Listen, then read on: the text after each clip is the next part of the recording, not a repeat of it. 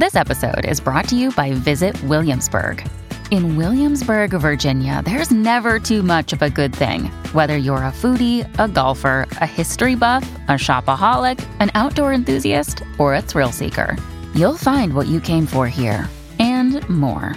So ask yourself, what is it you want? Discover Williamsburg and plan your trip at visitwilliamsburg.com. If you're struggling to lose weight, you've probably heard about weight loss medications like Wegovy or Zepbound, and you might be wondering if they're right for you. Meet PlushCare, a leading telehealth provider with doctors who are there for you day and night to partner with you in your weight loss journey. If you qualify, they can safely prescribe you medication from the comfort of your own home. To get started, visit plushcare.com/weightloss. That's plushcare.com/weightloss. plushcare.com/weightloss. Because I really think better brain, better decisions. Better brain, better relationships. Better brain, more money. Better brain, better life.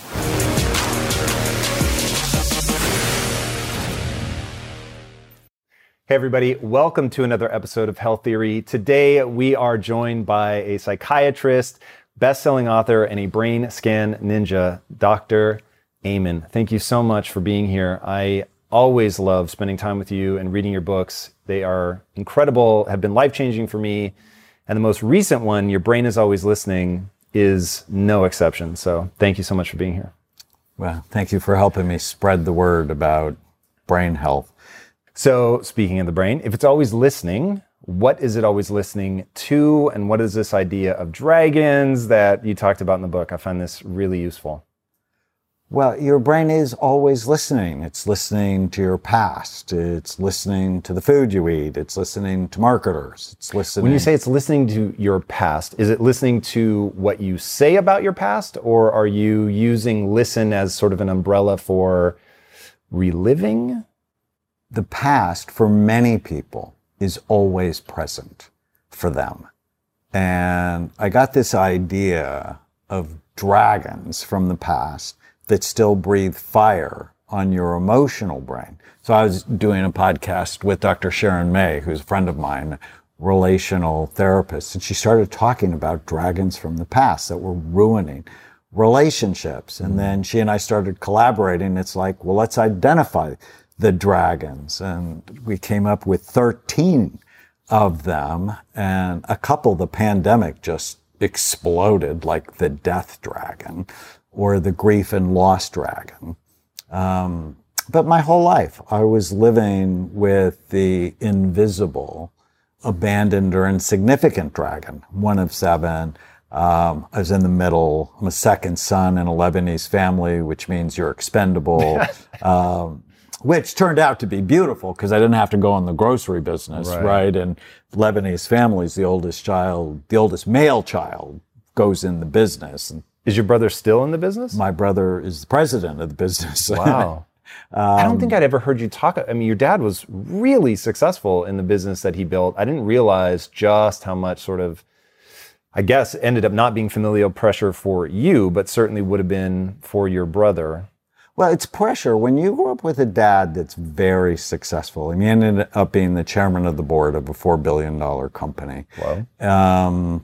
You often just go like, I can never live up to that. And so you're struggling in that comparison, which is actually the second dragon, the inferior, flawed dragon. And I had that one in spades, being short and second. And, it helped me in so many ways, right? The dragons have downsides, but they also have upsides. If you have felt insignificant, well, I built a life based on being significant. And it sort of worked. So how do you help people reconcile that? Like when I read the book, I'm hearing about these dragons. They mostly sound negative, but in terms of if they go unchecked, your prefrontal cortex is offline, it really does become pathological and it becomes a problem. But I'm obsessed with this idea that there's pathology on both sides. So if you have too much drive, it's going to spill into pathology. If you're feeling too broken, too inadequate, whatever. But if you don't have enough, there's also pathology on that side. How do you help people walk that balance? Is it the prefrontal cortex? It's always this balance between your prefrontal cortex. So think of that as the brake in your brain. But you don't want it too strong. When it works too hard, people have OCD. It's sort of like the brake is always on. And so if you think of a car, like I like going to Big Bear, and think about coming down the hill, you need a good prefrontal cortex. You need a good brake, because if the brake's not on, you die because you go off a cliff, which is apropos. People don't brake their behavior and they make bad decisions, and so they die early. But if the brake is always on, you can't get down the hill either, because it's like stop, stop, stop, stop. Think of people who have OCD. So it's about balance between the front third of your brain, prefrontal cortex, and your emotional brain, because we need passion, we need purpose, we need a reason to do something. But if it works too hard, we get sad, or we get too anxious, or we become traumatized. The wounded dragon's just so common, way more common now since the pandemic. And wounded dragon is I am broken in some way, or something else? It's I've had trauma. Okay. And I tell literal the story ones. of reliving it was so hard for me. But when I was little, I had this beautiful white goat who Sugar. was our pet, Sugar. Yeah. And I actually have this video. I did a public television special on the new book, and I actually showed the video of me when I'm 5 playing with Sugar, and Sugar's kissing me, and it was just beautiful. Yeah. But Sugar also liked my dad's roses. And so one day Sugar went off to the farm, which means Sugar got slaughtered. Right. And a couple of nights later, my dad and his brother were joking that they were feeding us Sugar for dinner, which was incredibly traumatic for me. And years later... How old were you at this point? Like 5 or 6. Oof. And I remember it like it's yesterday. But years later, I was in Monterrey, Mexico, giving a big talk, and they have goat meat for sale in street vendors. Like, we don't do that in the United States. Right. And as I walked by, I got flooded with that memory. And all of a sudden, I'm 43 or something, have a panic attack. Wow. Because the past is always connected to the present. And so if there's trauma, learning how, and I talk about this in the book, how to recognize it and disconnect from it.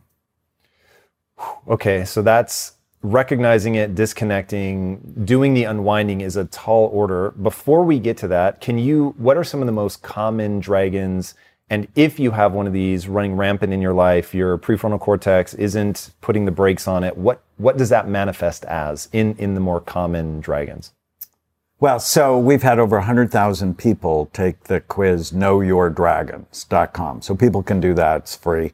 And on average, people have 6 of them. So it's common to have issues. And the anxious dragon is the most common. The responsible dragon, where you feel like you have to take care of other people, which actually can breed this thing called codependence and entitlement in others. You have to be careful with that. The wounded dragon, the inferior flawed dragon, it's very common, and it's basically, I compare myself to you in a negative way. Social media is driving that epidemic. And the death dragon sort of surprised me, but we did the study during COVID, and is that a fear of death?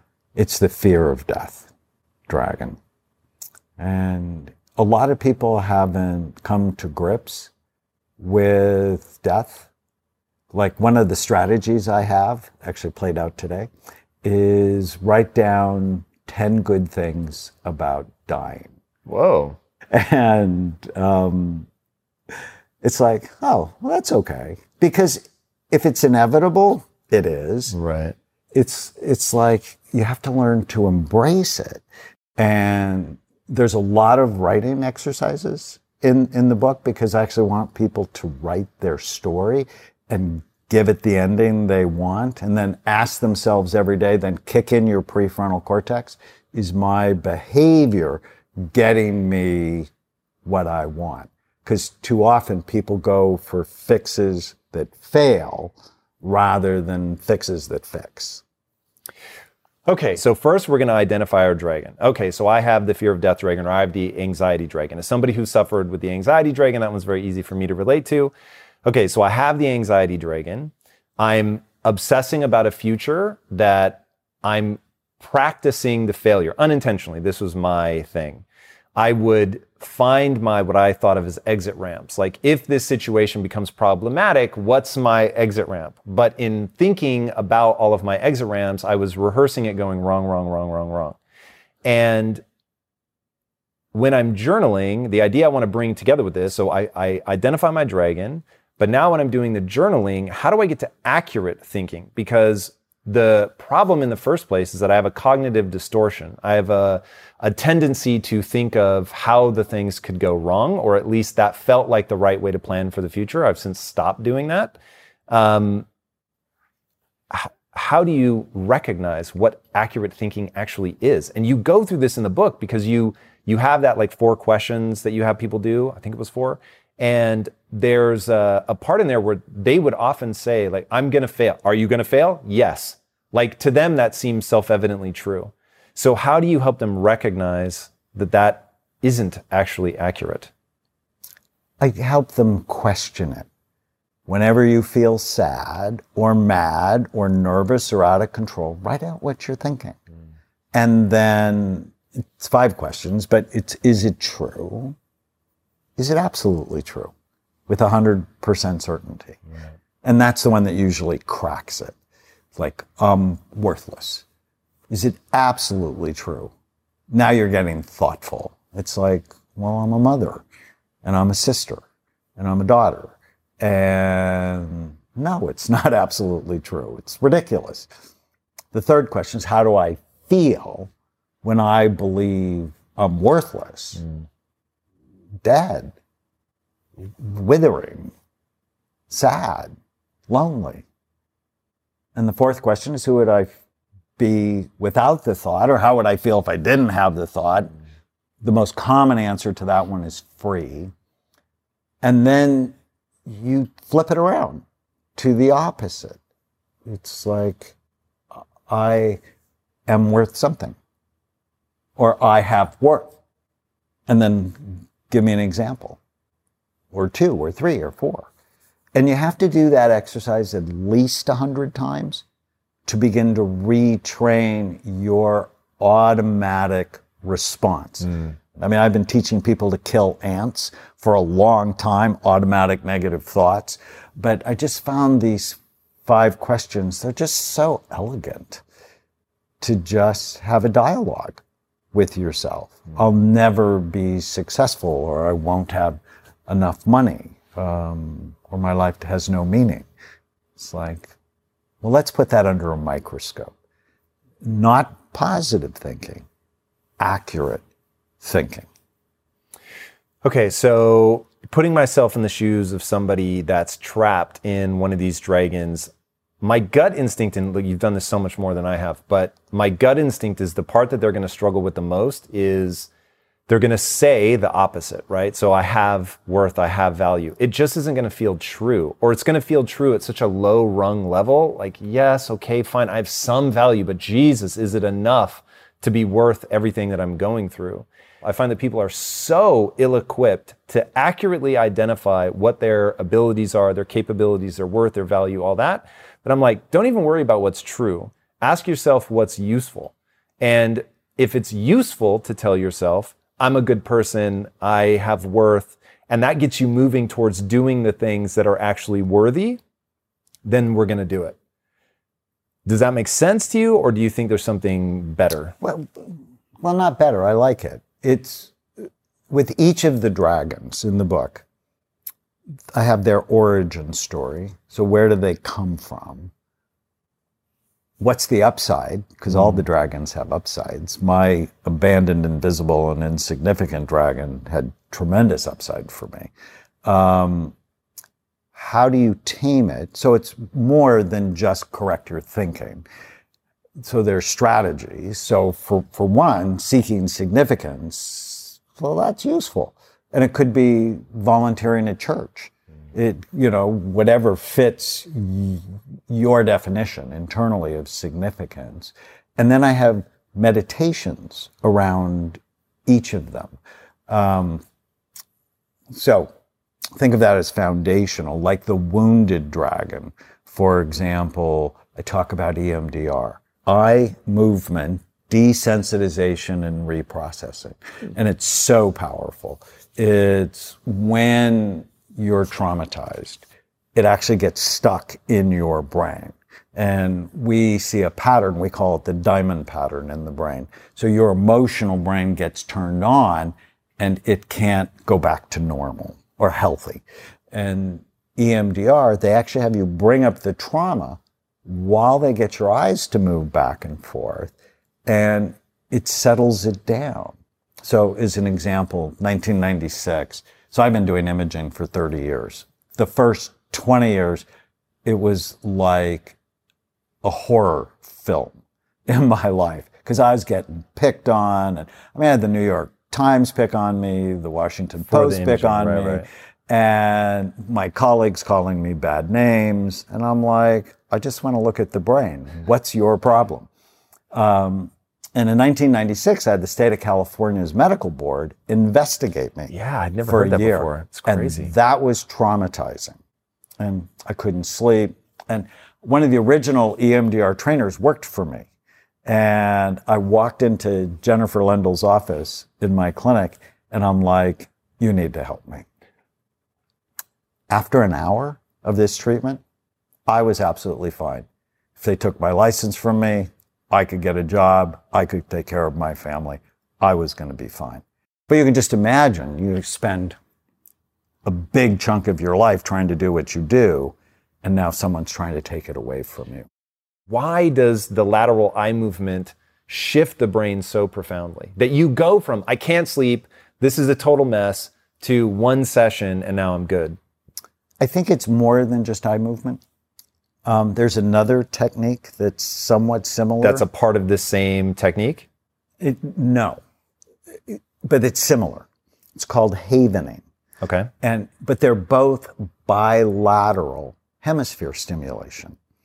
So, for example, off camera, we talked about how my dad died last year. And a couple of days after he died, in a random stack of papers, I'm at my mom's house just helping her organize things, is a picture of my dead dad in the mortuary. And I'm like, what idiot? Because it just bothered me. And I noticed it was just bothering me throughout the day. I'd see the picture and I'd be irritated. And then I'm like, oh, you help people who have this problem. And havening is bilateral hemisphere stimulation. So it's either rubbing your hands like this while you think of the trauma, it's rubbing your face, probably not cool in a pandemic, or what my favorite thing is, and I do this a lot with my patients, is I have them hold their shoulders and then rub down to their forearms, and they do it for 30 seconds. And the idea is to get stimulation on both sides of your body? Getting both sides while you bring up the trauma. Do you have to do it yourself, or can someone else do it for you? Either way. And people can learn about it at havening.org, like safe haven, havening.org. And so I did that with the picture, and you rate it like on a scale of 1 to 10. And it was like a 9. I was pretty irritated by this. And after I did it for 30 seconds, it's like a 4. And then after I did it again, the irritation was gone. I did it 2 more times for 30 seconds, and I fell in love with the picture because it was the last picture of my dad on earth. And so there are techniques so that you don't have to live with trauma spinning in your brain, whether it's EMDR, other people do tapping, which can be helpful, or havening. When it comes to platforms that will help you run a business, there is no shortage of options on the market. But if you want to use the best, most advanced, and most efficient platform out there, you need to be using Shopify. For whatever and wherever you want to sell, from launching to going international, Shopify is the global commerce platform that will help you grow at every stage of your business. With award-winning customer service, the internet's highest converting checkout page, and a suite of integrated AI tools, Shopify is your all-in-one platform to quickly and efficiently take your business to the next level. I love everything about Shopify because it makes it so easy to start, run, and grow a business. Shopify powers more than 10% of all US e-commerce because businesses that want to grow quickly use Shopify. Sign up for a $1 per month trial at shopify.com/impact, all lowercase. Again, go to shopify.com/impact right now to grow your business no matter what stage you're in. Shopify.com/impact.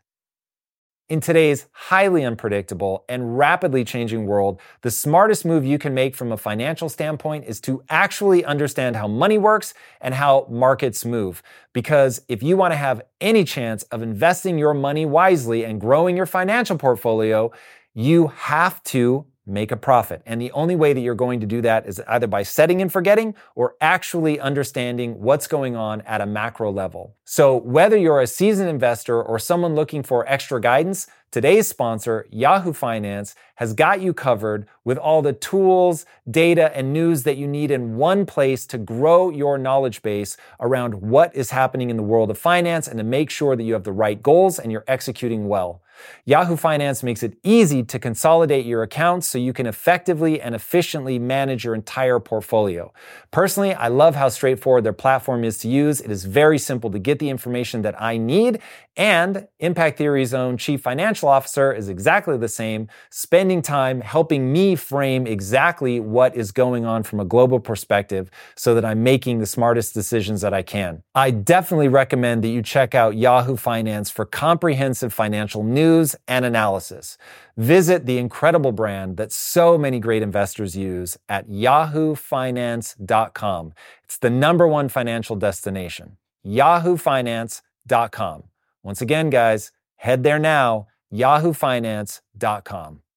If getting your hands dirty and taking good care of your car or cars is a passion of yours, then eBay Motors is here for the ride. Because I'm sure you remember when you first saw the potential in that beauty. And then through some elbow grease, fresh installs, and a whole lot of love, you transformed 100,000 miles and a body full of rust into a drive that's all your own. With over 122 million parts for your #1 ride or die, you can make sure your ride stays running smoothly with eBay Motors. Brake kits, LED headlights, exhaust kits, turbochargers, bumpers, whatever your baby needs, eBay Motors has it. And with eBay Guaranteed Fit, it's guaranteed to fit your ride the first time, every time, or your money back. Plus, at these prices, you're burning rubber, not cash. Keep your ride or die alive at ebaymotors.com. Eligible items only. Exclusions apply. I want to speculate about why that's working. So when I meditate, what's useful about meditation, the only times that it works for me are when I can really lock into the pleasure cycle of the breath. So I have to be thinking about optimizing the pleasure of each part of the breath. By doing that, I really pull my brain to like what is happening right here, right now. One, it helps because it's truly when you're breathing in a meditative way, it just feels good. Like purely hedonistically, it just feels good. And then my mind can't wander to whatever is freaking it out because I'm there in my breath. And I'm wondering if this is there's something about stimulating both sides of the brain that's the important part, or if this is just your focus is now locking in on the sensation of being touched or touching yourself, and that disrupts, because I think a lot about pattern interrupting, that you're just hitting the brakes on this runaway thought, and by touching yourself, by tapping, by whatever, that you're grounding in a physical sensation which stops your brain from thinking about the traumatic thing. that's sort of bullet point 1. But bullet point 2 is that you fell in love with the photo. But let's take these one at a time. Do you think, is it the bilateral activation of the brain that's critical, or is it just the focus? I think it's the bilateral hemisphere stimulation, because a lot of times people will bring up trauma and focus on it, and it doesn't make them feel any better. It makes them feel worse. But I did a study on EMDR. We took police officers who were involved in shootings, and they developed PTSD and couldn't go back to work. And I scanned them. And then I scanned them during their first EMDR session. So while the therapist was bringing up the trauma and the person... You're scanning them in that moment, or you scan them after it? In that moment. Interesting. And so, okay, before you go on... It lights up their emotional... What does it look like when they're PTSD'd out? So when they have PTSD, if you look at the scans I do, it looks like a diamond pattern, where their limbic or emotional brain is more active compared to a healthy brain. And then in that trauma activation, it gets bigger, gets more intense. But after they did an average of 8 sessions, calmed it down. And that psychological intervention had biological effects. Okay, so that all makes sense.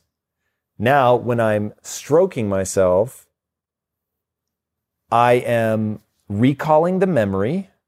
I'm activating bilaterally my brain. I don't understand why that breaks the elevation of the emotion. Why? Yeah, and I'm not sure we know why. We just know it does. It was actually discovered by Francine Shapiro when she was in Menlo Park, that when she looked left and then right and did it over and over again, what she was upset about didn't upset her as much. And it was really from that moment she then started working with soldiers from the VA. And did she comment on why she did it the first time? Was it accidental? It was accidental.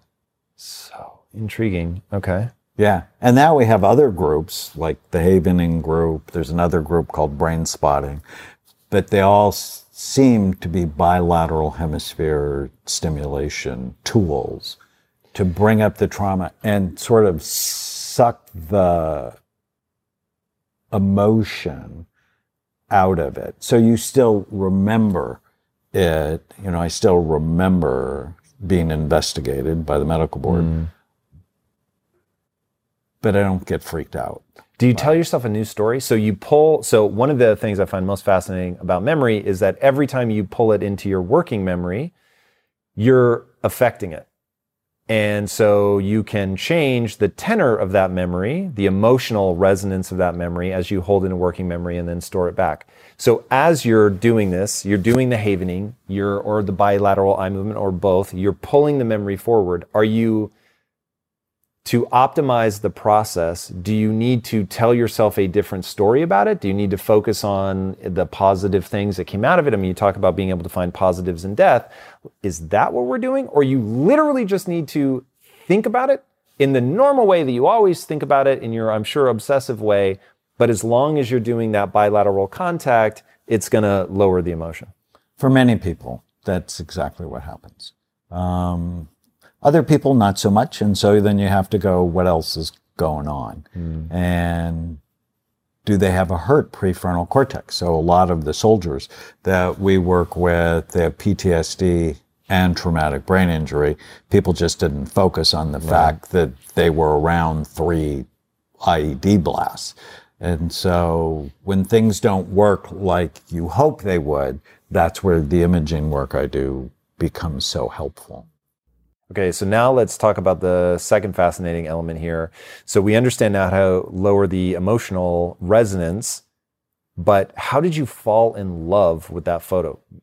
So even when you retold it to me, it sounded like a change in story, that you went from, that's a photo of my father's death, to that's the last photo of somebody that I loved and cared about. Is that a narrative shift that's required to get that new emotional anchor, or the association with that physical sensation is pleasant and therefore it paints that new emotion on an old memory? So part of it is skill.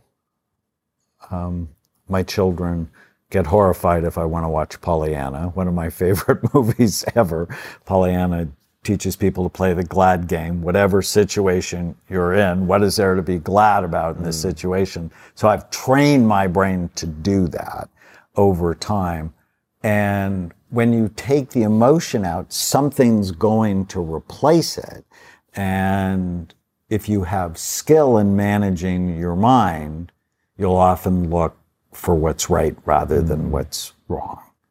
And I've worked really hard on that because it wasn't my nature. Growing up, I was pretty anxious, and I was masterful at predicting what's the worst thing that could happen, and then I'd make it worse. So it's the hallmark of people that have panic attacks. But I've worked really hard, and it's the blessing of my job. I get to help people, and in that I always help myself. Okay, so we need to identify what our dragons are. We need to engage our prefrontal cortex to make sure that we pump the brakes on that stuff. We need to reframe things, get good at the glad game, the Pollyanna game, whatever we're going to call that. Right. We need to engage with reality. So how are things really, instead of trying to run or hide from it, both the good and the bad. So don't over think you're a loser, failure, whatever. Yeah, it's completely not helpful because negative thinking disrupts brain function. But at the same time, too positive of thinking you could be driving down the freeway at 125 miles an hour in the rain. I mean, positive thinking by itself is harmful. That we have to be thoughtful and careful. No doubt. Right? And that's the prefrontal cortex. There's a whole chapter in the book on the dragon tamer. It's like, how do you tame this dragon thunder? And you do it with having forethought and judgment and impulse control, which means, oh, by the way, you have to feed it right. There's a whole section in the book on the scheming dragons, which is really how society is stealing your mind. If you're scheming to make you worse, basically. Yeah, like there's the holiday dragon, right? Oh, it's Thanksgiving. Let's eat terribly. Right. Or it's Halloween or Christmas. You know, we're going to celebrate the birth of the baby Jesus by eating terribly and hurting people. It's like, how does that make sense? And there's a brand new 12-step program in this book. Because there's the addicted dragons. I talk about the bad habit dragons. And as I was writing that, I'm like, you know, the 12-step program for addiction was written basically in the 1930s. And there's not one neuroscience step in the 12 steps. It's mostly psychological, social, and spiritual. And I'm like, well, if a neuroscientist rewrote the 12 steps, what would he add? That step one in the traditional 12 steps is admit your life is out of control. And I'm like, no, that's step two. Step one is, what do you want? Relationships, work, money, physical, emotional. What do you want? Step two is your behavior getting you what you want. If it's not, then you need step three, which is get your brain right. Because I really think better brain, better decisions. Better brain, better relationships. Better brain, more money. Better brain, better life. No doubt. I've never heard anybody talk about goals before. Like, I'm obsessed with that. And it just seems like people don't bring it up. But here we go. This is from the book. You're more likely to be able to protect yourself from dragons and ants. We've talked about those. When you have clear goals, a healthy blood sugar level, plenty of sleep, no alcohol in your system, and you talk about marijuana as well, which would be nice and controversial. You don't mention it in this quote, but you have in the book. And you are not hungry, angry, lonely, or tired. And I thought that really sums up the protective mechanisms, the things you have to look out for and what you have to do. Walk people through, why are goals so important? Why is a guy that spent 40 years focused on brain health talking about that? And how did you come to realize just how useful that is? You have to tell your brain what you want because it's always listening. And if you don't know what you want, and I ask all of my patients, what do you want? They'll talk about money, or they'll, like, I have 17, almost 18-year-old daughter, and she's had 2 boyfriends, and I've dismissed them both. But it's like, what do you want? And they talk about money. And I'm like, no, that's a side effect of a meaningful, purposeful life. Having that as the goal is a terrible goal. And I like money. I always say to my team, no margin, no mission, right? You have to make money. But if that's the point, that's the prescription for unhappiness. And I've always, and I got this when I was a medical student, it's people get burned out when they become unbalanced. And so when I ask my patients what they want, relationships, work, money, it's important, but it can't be the thing. Right. Physical, emotional, spiritual health. What do you want in a balanced way? Because if you know, then you're more likely to get it. So, for example, you've met Tana. I want a kind, caring, loving, supportive, passionate relationship with my wife. I always want that, but I don't always feel like that. But when I'm thoughtful, when I know my goals, because they're posted, I'm so much more likely to act like that, which means I'm going to have a great marriage. Especially if she has clear goals too, and we have similar goals for our relationship. Do you guys talk about your goals? All the time. And when you say they're posted, where are they posted? So I have them posted in my bathroom, and I have them on my phone. Very smart.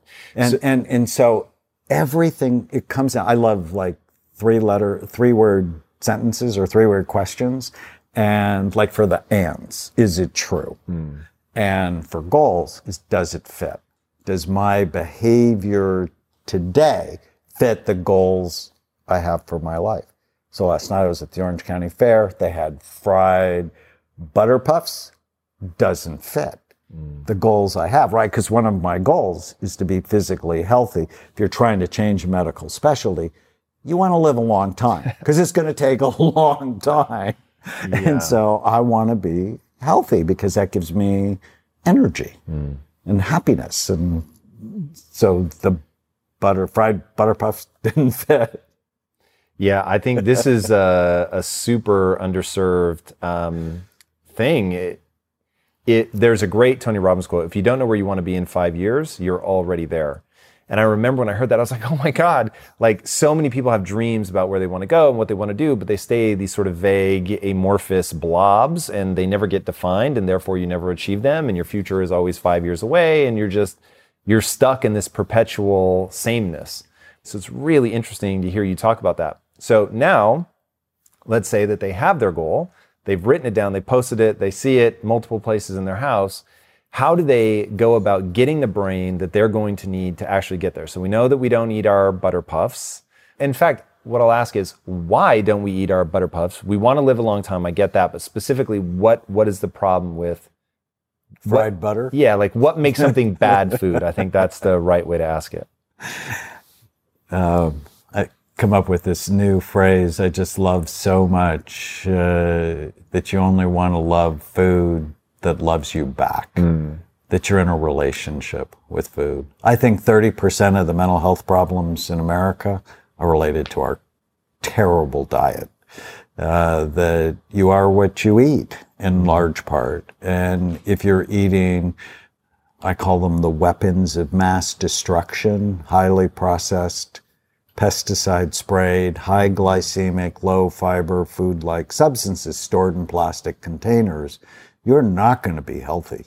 You poison your gut. You're poisoning your brain.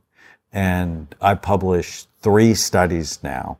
The last one on 35,000 scans, one of the world's largest imaging studies. Tom, you will not believe this. There was a linear correlation on virtually every area of the brain as people's weight went up. The activity and blood flow in their brain went down. I believe it, unfortunately. So, healthy weight, overweight, obese, morbidly obese in a linear fashion. When I saw those graphs, when I was doing the research, I was just like horrified. And I come from a family of fat people. My dad used to hate when I'd say that. But I have a brother that's 150 pounds overweight. Wow. And a sister, the same thing. And I know if I just ate everything that looked good to me, I would be too. And no, I'm not having that, especially because I don't want a small brain. Right? And people go, oh, that's fat shaming. And I feel terrible about it because 72% of the country is overweight. Think about that. I mean, how insane is that? 42% of people are obese. The pandemic made it worse. We should be worried about that because the extra fat on your body produces inflammatory cytokines. And we know inflammation is a major cause of depression and dementia. The fat on your body takes healthy testosterone, which we need, which men and women need, and it turns it into unhealthy cancer-promoting forms of estrogen. That's a bad thing. Fat stores toxins. We need to get serious about being at a healthy weight with healthy food. And so diet is critical.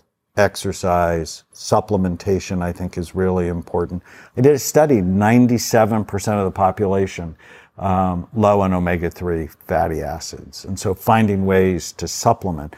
About 80% of us are deficient in vitamin D. Yep. In a pandemic, that's not okay. Nope. Right? Because people with low vitamin D actually die more if they get COVID-19. So if you're someone who loves a perfectly cooked steak and wants to get that flawless sear and delicious crust at home, then you have to check out this grill everybody's talking about, the Schwenk Grill. It uses the exact same infrared technology that top steakhouses around the world use to get that golden brown crust on the outside and that tender juiciness on the inside. Just recording this makes me want to go make one. This portable outdoor Schwenk Grill heats up to 1,500 degrees, allowing you to grill the juiciest steak you ever tasted in as little as 3 minutes. Plus, cook chicken wings, hamburgers, lobster tails, salmon, even pizza, and more in just minutes. And the Schwenk Grill is made in the USA and is portable so you can use it camping, tailgating, and in your own backyard. This is truly the future of grilling. Just visit schwenkgrills.com and use promo code IMPACT to get $150 off a Schwenk Grill. That's Schwenk, baby. SCHWANK grills.com and use code IMPACT and get $150 off a Schwenk Grill. If you strive to perform your best in life, bringing your energy and abilities into everything you do, then it only makes sense that you would want to be out on the road with that same power, agility, and performance that everyone expects from you. And there's no better option than the most desirable, advanced, and dynamically capable SUV yet, the third generation Range Rover Sport. You guys know I love staying on the cutting edge with technology, and the Range Rover Sport's cabin features advanced technologies such as active noise cancellation and cabin air purification, a must, offering you and your family and friends new levels of comfort and refinement while traveling. The Range Rover Sport provides an instinctive drive with engaging on-road dynamics and redefines sporting luxury for the power, agility, and performance you demand in every area of your life. Explore the Range Rover Sport at LandRoverUSA.com. That's LandRoverUSA.com. Hey, it's Ryan Reynolds, and I'm here with Keith, co-star of my upcoming film, If, only in theaters May 17th. Do you want to tell people the big news? All right, I'll do it. Sign up now and you'll get unlimited for $15 a month and 6 months of Paramount Plus Essential Plan on us. MintMobile.com/switch. Upfront payment of $45 equivalent to $15 per month. Unlimited over 40 gigabytes per month. Face lower speeds. Videos at 480p. Active Mint customers by 531.24 get 6 months of Paramount Plus Essential Plan. Auto renews after 6 months. Offer ends May 31st, 2024. Separate Paramount Plus registration required. Terms and conditions apply if rated PG. Yeah, going back to what you're saying about fat shaming. So first of all, I come from a morbidly obese family as well. And I've often said that when you love something, you don't hate on it, look down on it. Like, I don't think less of people because they're obese. But going back to the idea of facing reality, at the same time, I know that I will lose them earlier than I absolutely have to if they continue to live that lifestyle. And so getting people, especially now in a pandemic, to just face that it isn't fat shaming to say you're more likely to survive this disease that's ravaging, the entire human population if you are living a healthy lifestyle, get your weight under control, exercise, eat right, work out, all of that stuff. Because there's nothing worse than trying to solve a problem when you ignore the thing that's actually causing it. Like you're just at that point, it's really about symptom mitigation versus figuring out what's really going on. Do you think that so going back to weight specifically. I want to pick up on that for a second, because I learned a long time ago as a psychiatrist, if you don't admit you have a problem, you can't solve it. Dude, that is so true. Until I finally admitted to my wife that I was anxious, I couldn't make progress. And finally, I just was like, fuck, I have to tell her. And it really did not make me feel good about myself because, there is something about the way that she would look at me like I could do anything. And that felt so good. And to finally be like, yo, I'm over here. I am struggling, homie. Like, this is really gnarly. And of course, it wasn't the turnoff that I feared it was going to be, and it only brought us closer together. But that was really hard to admit. But then once I could say it out loud to the person that was the only person I really cared about impressing, then it was like, okay, now I can actually deal with this. Because when you become more real, you become more relatable. And so many guys don't understand this, that they deny that they have a problem because they want to be perceived as the person who has it all together, but then nobody can relate to you. That's one of the reasons I became really vulnerable in the book. And I haven't gotten any haters. I mean, I have plenty of haters, don't get me wrong, but from writing for that, on that stand, but I remember when I did the big NFL study, at a time when the NFL was sort of lying they had a problem, and my letter to the commissioner, so you don't admit you have a problem, you can't solve it, and it's going to get worse. Right. And that came from marriages where especially the guy wouldn't admit that they were struggling, and it ended up falling apart.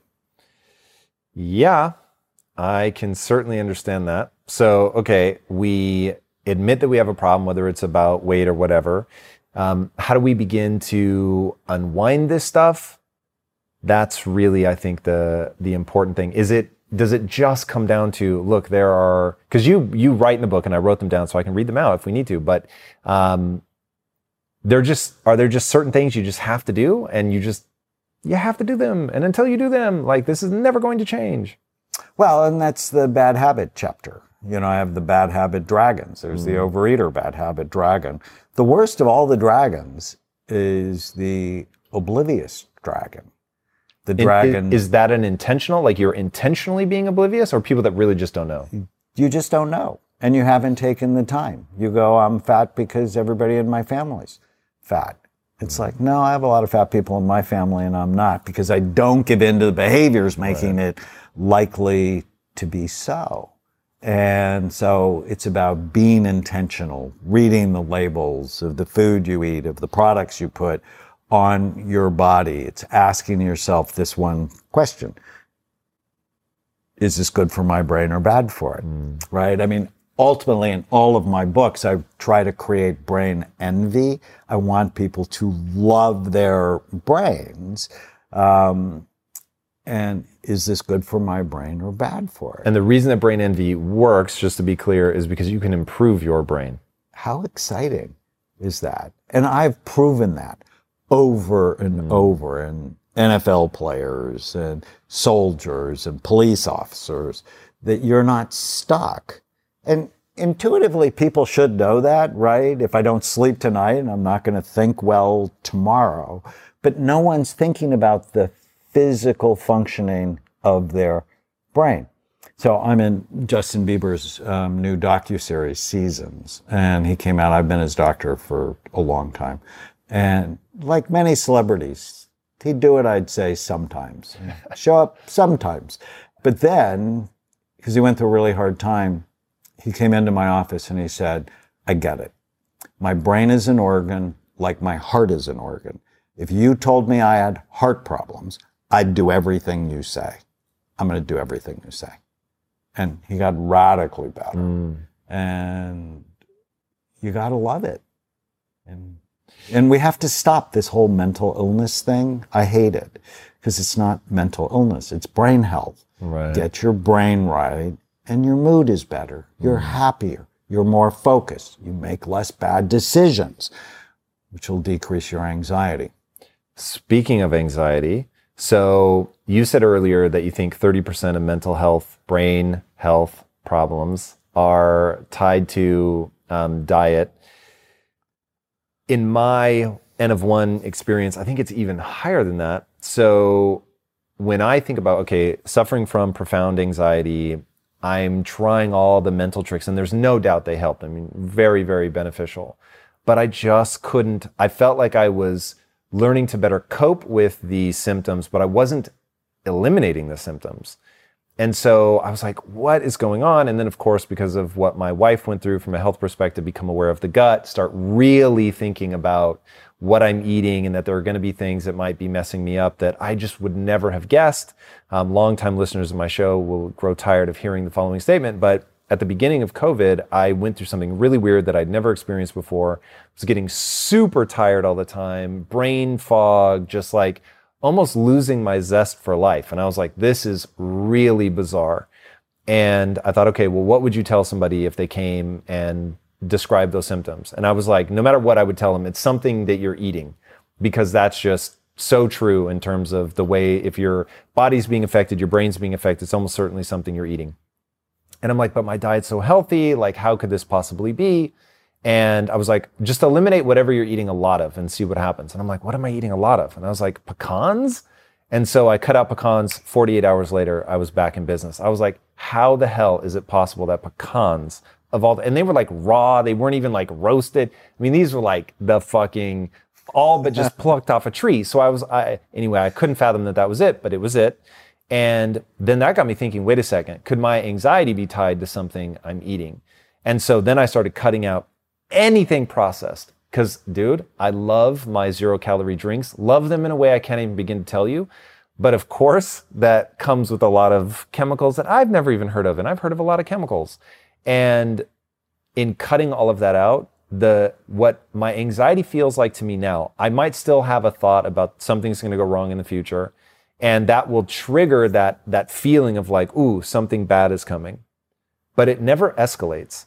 Food is so important. And when I put my patients on an elimination diet, so we basically eliminate the bad things, they get so much better. And the nutritionists that work with us have more success stories than the psychiatrists. And it used to irritate me. Food matters. What you put in your mouth, your microbiome matters. We have these 100 trillion bugs in our gut, and what we feed them, helps to grow the ones that make you happy, or they help to grow the ones that make you angry and sad.